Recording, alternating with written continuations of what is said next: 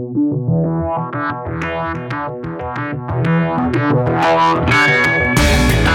listening to the Ticker Podcast from IR Magazine, a roundup of this week's leading stories and industry comment from the world of investor relations.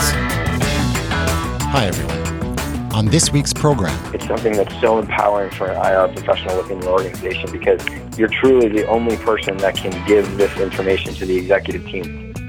From our latest webcast, expert tips on how to leverage stock surveillance data for earnings, targeting, and more. And Destination Australia. There's money in the mini-continent. The trick is getting to it. Do take into account the effect that jet lag will have when planning your trip. Travelling business class will make a huge difference to your ability to perform when you arrive in Australia. We've got travel tips on tapping the Antipodes. Who should go, why, and when? First, a look at some of the stories we've been following. Investor activists are easing up on Canada. This time last year, a record-breaking 53 firms were feeling the heat. So far this year, only 44 companies have been targeted.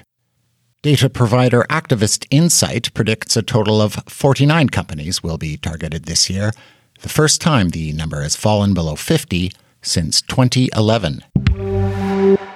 More change at NERI. Members elected 4 new directors at its December 7th annual meeting.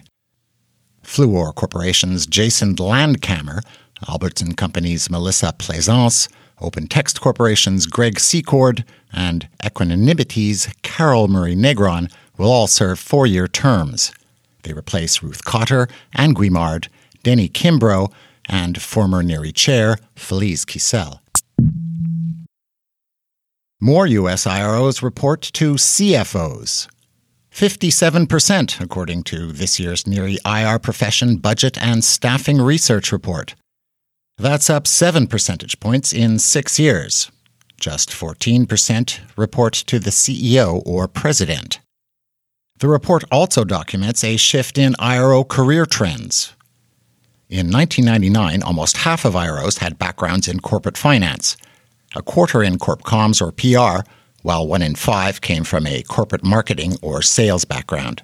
This year, just 28% of IROs reported a background in corporate finance, 18% in communications or PR. Former securities analysts have pushed in to third spot at 14%. Another finding, expanding IR departments. Small-cap teams grew a respectable 28% in the last 8 years. But the big boom is at the top, with mega-cap IR departments swelling a hefty 160%. Sector-wise, consumer staples, utilities, real estate, healthcare, and industrials staffed up the most. UK Prime Minister Theresa May wants companies to cool it with the executive pay. A just-released government green paper targets management compensation as part of a governance reform package. May says it's all aimed at keeping businesses focused on long-term value creation in a global economy. And, writes May, commanding public confidence and respect. For many ordinary working people, who work hard and have paid into the system all their lives, it's not always clear that business is playing by the same rules as they are. It is clear that in recent years, the behavior of a limited few has damaged the reputation of the many. It is clear that something has to change. Last July, just after she became Prime Minister, May called for binding annual votes on executive pay as one part of that change. For now, quoted companies' pay policies are subject to a binding vote every 3 years. But the new Green Paper makes it clear that any annual binding vote may not now be universal, affecting only some elements of pay and only some companies. The paper also considers ways to strengthen governance in big, privately held businesses and promote corporate links with stakeholders like employees and customers. And finally, kudos for excellence. When it comes to IR, few do it better than the team at China Telecom. The Beijing-based telco took home top honors at this year's IR Magazine Awards Greater China, held in Hong Kong. China Telecom won the award for Best Overall IR for a large cap. Far East Consortium International topped the competition in the small and mid-cap category. That firm's Venus Zhao, along with Cathay Financial Holdings' Sophie Chen, each took home awards for Best Investor Relations Officer. Meanwhile, in Bangkok, Casacorn Bank and Metro Pacific Investments claimed the spoils at this year's IR Magazine Awards Southeast Asia. Each won distinction for Best in Class IR, and both took home an armful of category awards. Regional portfolio managers and buy and sell side analysts voted for contestants in a survey conducted by an independent research company.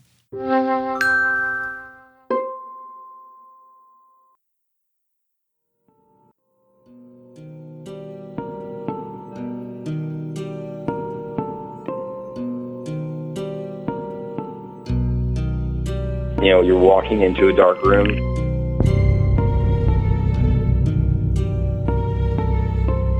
That dark room represents who your shareholders are and what's happening day to day within the markets.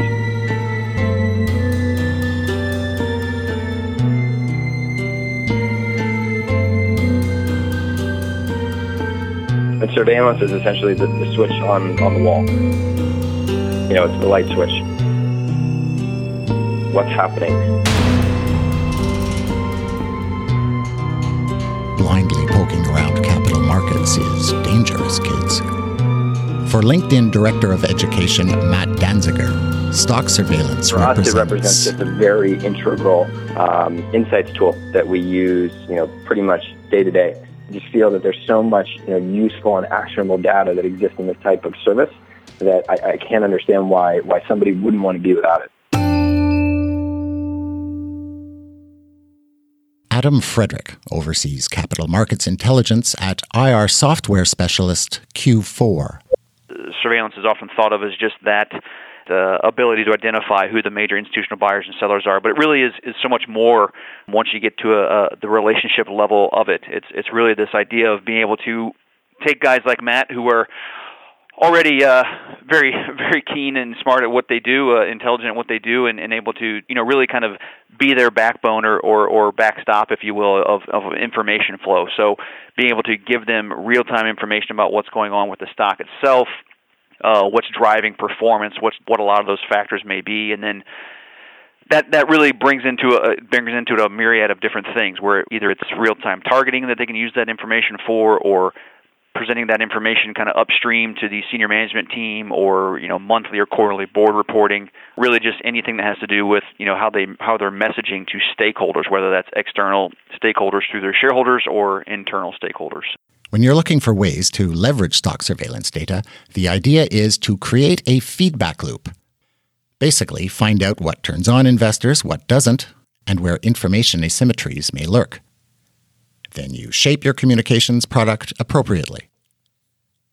When it comes to earnings communications, LinkedIn's Danziger says a closed loop puts IROs and senior management in a proactive position. Any investor relations professional understands how many meetings they do, how many requests that come into their office. It constantly feels as though, throughout the entire open window that you are just consistently talking. And so when we would go to conferences or we would talk with investors that we knew particularly well, we would try to reserve time within our meetings to make sure that we were not just talking for the entire time, but that we were listening to what was resonating with shareholders. And I think that is something that surveillance actually can be kind of your report card, if you will. There were numerous times throughout any given quarter where we would see, we would be investing a lot of time in particular shareholders, and we would start to see that, somebody was buying or conversely that somebody was selling. And it created a great opportunity for us to, throughout the open window and throughout any given quarter to collect, what we consider to be, the opportunities that the company was attacking, and then to look at the challenges that faced us as well. And so all of these different things relative to, the meetings that we would do, relative to the feedback loop that we have with investors, and then kind of pairing that with all the surveillance data that we would get, let us know kind of what was resonating well and what wasn't resonating well. And so that would position us particularly well coming into earnings to allow us to craft the script as best as we possibly could to address what those opportunities were, and then to head on address those challenges that we knew that investors were asking about and that we could see was taking place in the day-to-day market flow. They used to say stock surveillance was more art than science. Q4's Frederick calls that notion quaint. He says quantitative analytics has overtaken educated guesswork and notes digital technologies now let IROs track shareholder patterns virtually in real time. What we're trying to do in the industry is harness some of those technologies that are out there, the cutting-edge technologies such as artificial intelligence or machine learning, and harness that with advanced mathematical algorithms to really give you a much more objective point of view. And what that really ultimately allows you to do is these algorithms or models that we have that are looking at trading, that are looking at settlement information flow, they are rooted in scientific rigor. What it's really doing is taking a lot of kind of historical correlations and looking at regression analysis and putting all of this data, I kind of look at it as making sausage, if you will. You take all the ingredients, you stuff it into kind of a system, and what comes out is, this great tasting sausage. It's kind of the same idea, but it's with data. So we're taking all these data points from various different realms, whether it be real-time equity trading, options trading, whatever it may be, as well as the settlement data that we've been using now for eons, putting that all together through a very rigorous quantitative modeling kind of format, and then that's what ultimately comes through as information that is, again, more accurate and more able to be actionable. For the link between actionable stock surveillance data, the universe, and everything, it's really worth checking out the full webcast. Go to our site and click on More Events, then Past Events.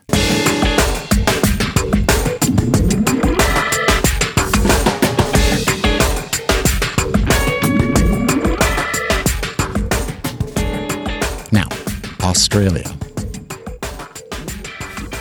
Ever wonder what's down under? Besides guys punching out kangaroos. The punch swivels the roo's head as he throws his claws out to grapple him down. Well, as it turns out, there's money. Australia's fund managers oversee assets worth about 2.7 trillion Australian dollars.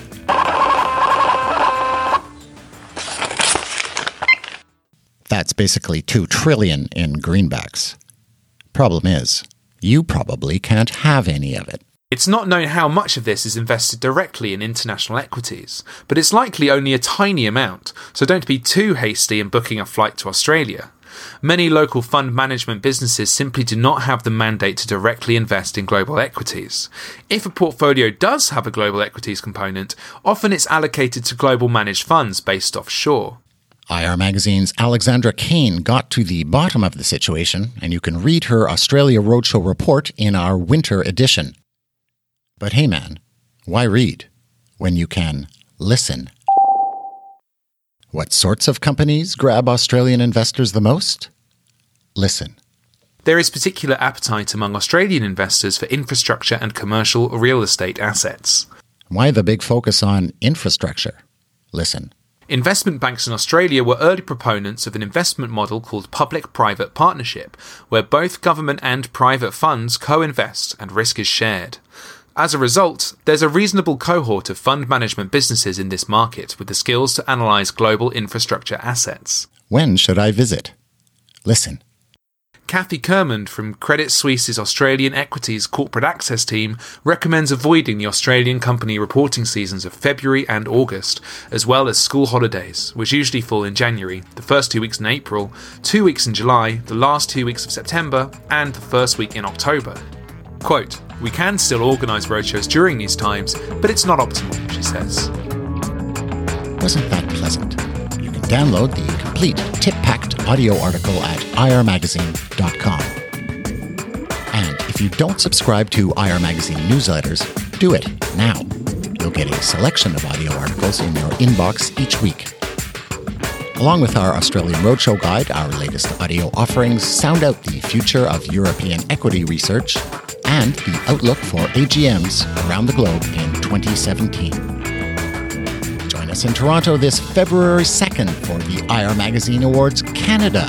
Book seats online or call Bridget Toledano. She's at 212-430-6861. That's all for this week's Ticker Podcast. Thanks for listening. In Montreal, I'm Jeff Cossette. You've been listening to the Ticker Podcast from IR Magazine.